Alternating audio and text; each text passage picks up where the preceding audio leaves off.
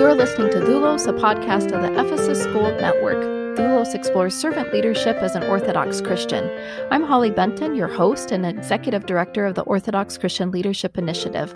Father Sergius Halverson is joining me on this fourth session today as we've been exploring servant leadership with respect to authority and humility. God willing, trying to imitate the example that we have in Christ. We've explored what false authority and what false humility looks like. Often we think of them as two separate things, but in Christ we see a perfect union of humility and authority, and our session today is going to be looking at Christ-like authority. Father Sergius Halverson was an early partner in developing the intensive program in servant leadership. Father Sergius is assistant professor of homiletics and rhetoric at St. Vladimir's Orthodox Theological Seminary, and he's the director of the Doctor of Ministry program. His seminary courses include homiletics, rhetoric, Christian education, Orthodox Christian apologetics, and faith and science. Father Sergius, welcome back to our final session. So happy that you've been able to take time to do this four-part series with us through Lent. My pleasure entirely. So, Father Sergius, could you give a little summary about what false authority and what false humility looks like? So, the world, the false wisdom of the world says that either you're humble or you have authority, but you can't have both. The false wisdom of the world would say that if you're humble, then you're a pushover, you're a sycophant, you have no spine, and you just get pushed around. And if you have authority, then you're a hard-charging, hard-driving person who crushes every opposition in your way in order to get what you want. Clearly, you can't be humble and have authority.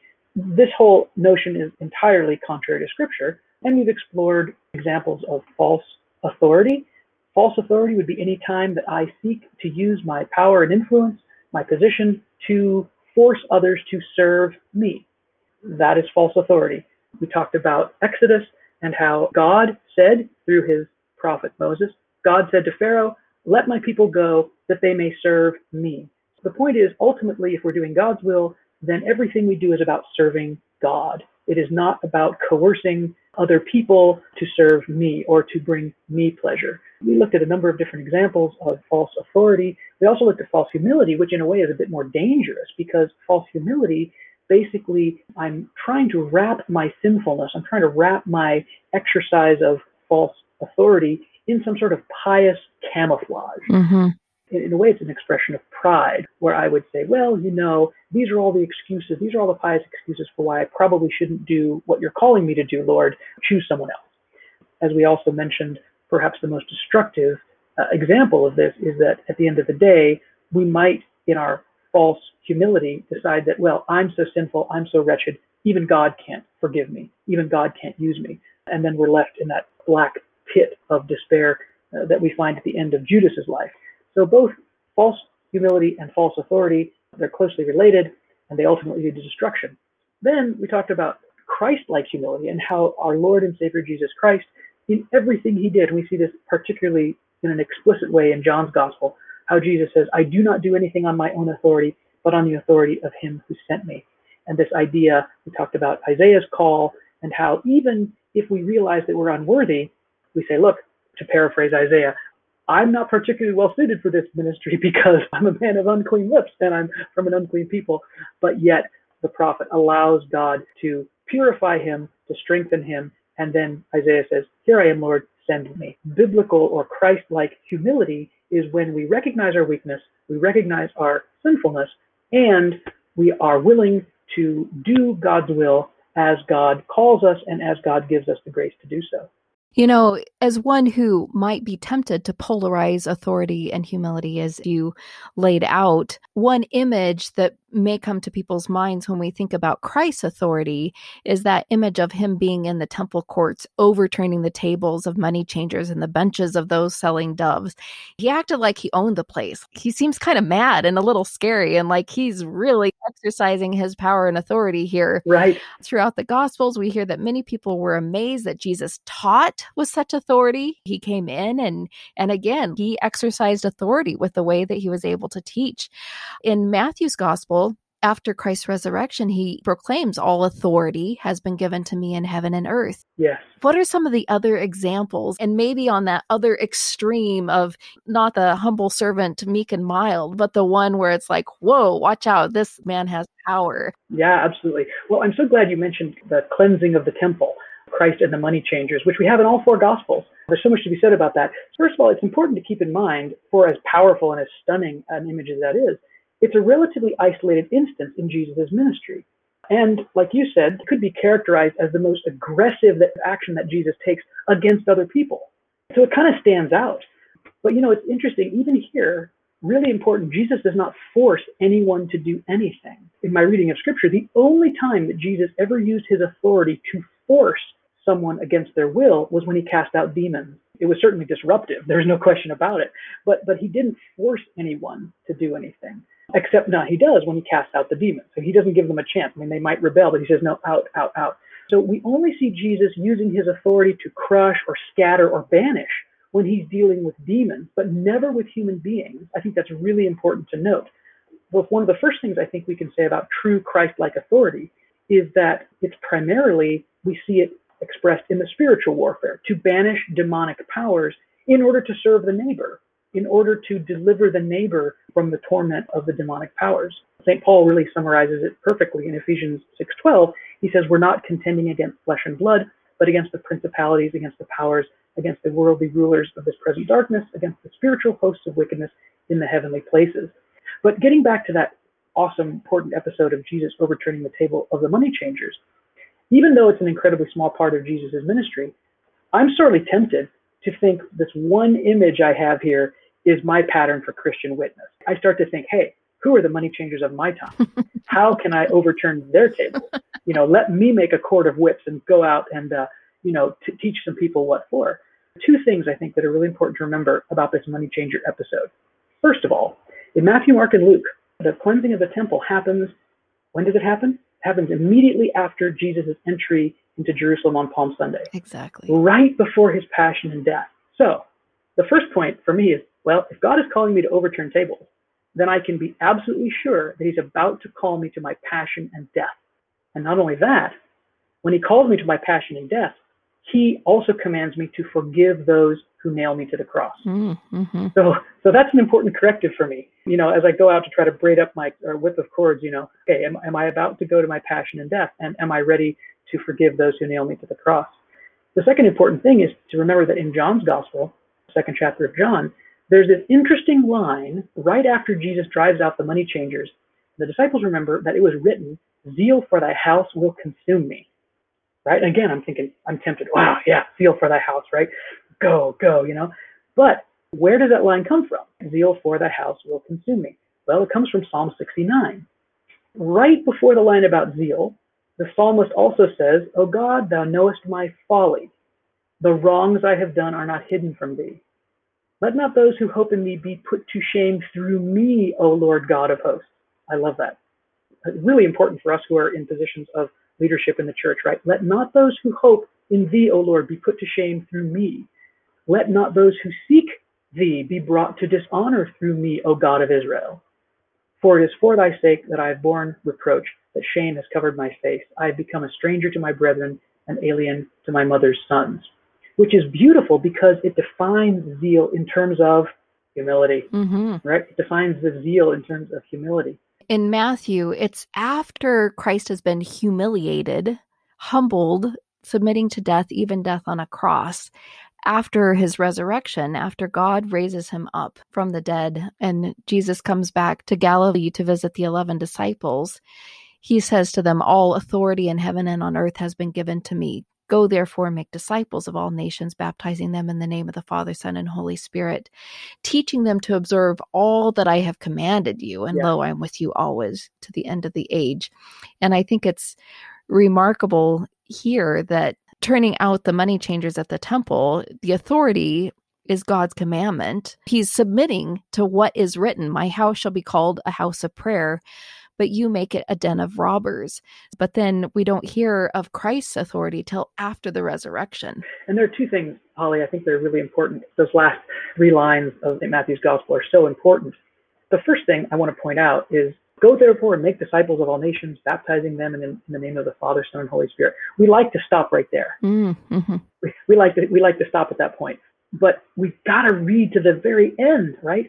He says, teaching them to observe all that I have commanded you. That's right. There is no baptism without the teaching. There is no baptism without teaching everything that Jesus has commanded. So it's almost like Jesus is saying, okay, now that you've got to the end of Matthew's gospel, go back to chapter 5. Read chapter 5 through 7 again. Read the Sermon on the Mount. What have I taught you? This is what you need to teach others. And of course, at the end, lo, I'm with you always to the close of the age. You're not doing this on your own, but Christ is working with us. And then the other thing, too, that I think is really important to note in terms of Christ-like authority, when Jesus exercises his authority here at the very end of Matthew's gospel, he doesn't say, okay, I'm the one in authority. Now I'm going to go and make every decision. I'm going to go baptize the nations. I'm going to go. What does he do? He sends others out. Such an important thing for us to remember in terms of our ministry in the church, because it's really easy to fall in the trap saying, well, I'm the priest, or, I'm the parish council president, or, I'm the steward of this particular ministry, therefore I've got to do it all myself. Well, no, that's actually not at all how Christ exercises his authority. What does he do? He has identified these people. He has trained them. He has taught them. He has been a witness. He has sacrificed. He died for them. And he's saying, look, now you guys do it. He's prepared others to do the work. And so that's super, super important in terms of Christ-like authority. It's not about sitting on the throne and just saying, I got all this handled, I'm going to take care of everything. Rather, it is making disciples and multiplying those who are prepared to go and do the work of the gospel. Right. Manifesting the inheritance, the promise to Abraham. Yes. It's the mission. The authority is not rooted in position. It's not rooted in genetics. Right. It's rooted in the scripture, the commandment, hearing and doing the commandment of God. And that's where the authority is rooted, both in the submission and in the exercise of that authority. Yes. And that's how I think the humility becomes a part of it, because you submit to the authority of God's commandment. And, we have two perfect biblical examples in terms of exercising this Christ-like humility and authority. And the first one would be Mary. How does she conceive the word of God? She hears the word. And it's beautifully depicted in our icons, that the ray of sun coming from the divine word, it doesn't point to her womb, it points to her ear, right? She conceives by hearing, and very similar, it's like she's echoing Isaiah. In Luke's gospel, it's the narrative of the Annunciation. She questions, why should this happen to me? He says, you have been chosen. And she says, let it be done to me according to your word. In humility, she accepts this unbelievable role to bear the Messiah. And she has this tremendous authority role. I mean, the mother of Christ, to care for him, to teach him, raise him up, and all that. Mm-hmm. But yet, the way she exercises her authority is absolutely humble, beautiful. And it's a perfect icon for us about how we can, in our own way, incarnate the word of God. By hearing the word, by saying, let it be done to me according to thy will, we are then able to do the apostolic work. According to Scripture, there are apostles, and that's kind of a rank in the church. But still, we are sent out in the same way. I mean, Christ's commandment at the end of Matthew's gospel applies to you and me in the same way that it did to Peter, James, John, and the other apostles who were sent out in those days. So what encouragement might you have for our listeners, our lay leaders in the church, our clergy leaders in the church? How do we function as doulos, as a servant in the household of God, humbling ourselves to the authority of God's commandment in his household? To answer that, let's just turn back to Scripture for a moment, and let's think about, in Matthew's gospel, the centurion who comes to Christ. So who is this guy? He's a centurion. He's an officer in the Roman army. He's an officer in the most powerful military on the face of the planet. His servant is sick, dying. He comes to Jesus to ask Jesus to heal his servant. Lord, my servant is lying paralyzed at home in terrible distress, in Matthew's Gospel, chapter 8. First of all, this guy, he takes an incredible risk coming to Jesus. He's an officer in the Roman army, and yet he's going to ask an itinerant Hebrew for help. But yet, he is responsible for his servant. So he comes to Jesus, and by coming to Jesus and by asking Christ to help his servant, the centurion is demonstrating true authority and true humility. Because on one hand, he's acting for the good of his servant, and the servant is clearly somebody who's subservient to the centurion. But yet he's taking this incredible risk so that this person who serves under him might be helped. Jesus hears the centurion's request, and he says, I will come heal him. Now, here's the kicker. The centurion answers, Lord, I am not worthy to have you come under my roof, but only say the word, and my servant will be healed. For I am a man under authority with soldiers under me, and I say to one, go, and he goes, to another, come, and he comes, to my slave, do this, and he does it. And this is a perfect example of how true humility and true authority go hand in hand, and how we in our parishes, and in our churches, in our seminaries, wherever we may be, how we can fulfill our vocations as doulos, as servants, as people who are both exercising Christ-like humility and Christ-like authority.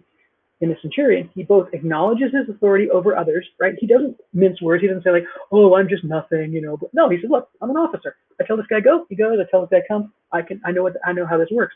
While at the same time, he acknowledges that he's responsible for them. Mm-hmm. This totally upends what we mentioned earlier, the worldly notion that either you're humble or you have authority. Oh no. In the centurion we see, and of course we saw that in the Mother of God as well, but maybe the centurion we can see it a little better. Maybe it's something we can identify with a bit more, that here you have someone who's clearly in authority and he's clearly humble. In Christ, we see that the scripture defines humility and authority as totally compatible. And in fact, according to scripture, you must be humble if you are to have authority and to do God's will. And to complete the story in Matthew's gospel, when Jesus heard the centurion, he heard his response, and this is, quote, he marveled and said to those who followed him, truly I say to you, not even in Israel have I found such faith. I tell you, many will come from east and west and sit at table with Abraham, Isaac, and Jacob in the kingdom of heaven, while the sons of the kingdom will be thrown into outer darkness. There men will weep and gnash their teeth. And to the centurion, Jesus said, go, be it done for you as you have believed. And the servant was healed at that very moment. Boom. There it is. And in many ways, it seems like the emphasis isn't on, do I have the right attitude of humility? Do I have the right attitude with my authority? Really, what's at hand is the trust, Yes. the faith, the work of just say the word, and my servant will be healed. Like, I am here for the sake of my servant. Yes, exactly. We don't want to in any way imply that if I just have the right kind of mental belief, then somehow God is going to do all the work. God is going to work miracles, and he's going to send me to do the hard work of feeding the hungry and clothing the naked and visiting those who are sick and in prison, fulfilling those commandments that are so essential in terms of how we love the neighbor and we actually incarnate the gospel in our own lives, in our own community. It isn't the question, Lord, were we humble enough? Did we act with the right authority? Exactly. Again, it's service and love to the needy neighbor. There's work to be done, and it's just doing the work with faithfulness, with trust that what is needed, God has already provided. Yes, exactly. So this is a great series thinking about what we might think as extremes in authority and humility, but really they are united perfectly in Scripture through Christ. Any last words, Father, on this series around leading and serving as a doulos in the household of God? We all have responsibilities. We all have some sort of authority, whether it's a child who has authority over their toys or a mother over her children. What would an exercise of scriptural authority and humility look like in these everyday responsibilities that we have? So to be a servant leader, I think, is to live in obedience to the commandments of Jesus Christ and to exercise Christ-like authority and humility, no matter what our station. It doesn't matter how exalted we might be. It doesn't matter how lowly we might be in society. Every one of us has been placed in some position of authority. We've been asked to care for someone or something, and we have an opportunity to exercise true Christ-like authority. From the child who has authority over some clothes, a few books, toys, maybe a pet animal, to the single working parent who has authority over that one child, all the way to the CEO of a multinational corporation who has authority over that parent and tens of thousands of others. Christ is giving us, every one of us, an opportunity to exercise true authority, to take responsibility, to serve and love our neighbor. And I would say it's especially true when our neighbor gives us no reason to want to serve them, especially when our neighbor is not easy to love. So similarly, from the CEO to the single working parent to the child, we're all called to live in true humility, acknowledging that we are men and women under the authority of Scripture, under the authority of the God of Abraham, Isaac, and Jacob, the Father of our Lord and Savior, Jesus Christ. We could even say that we are under the authority of those that God has appointed for our care. And ultimately, we are all under the authority of our Heavenly Father. Today, our Lord and Savior Jesus Christ, and every day, the crucified Messiah, he gives us the grace and the courage and the confidence to exercise true authority and true humility, just like the wise centurion. So may the God of Abraham, Isaac, and Jacob, the Father of our Lord and Savior Jesus Christ, bless us and strengthen us to follow his commandments and live as servants, as obedient slaves of the gospel. Amen. Thank you, Father Sergius. My pleasure. Thanks be to God.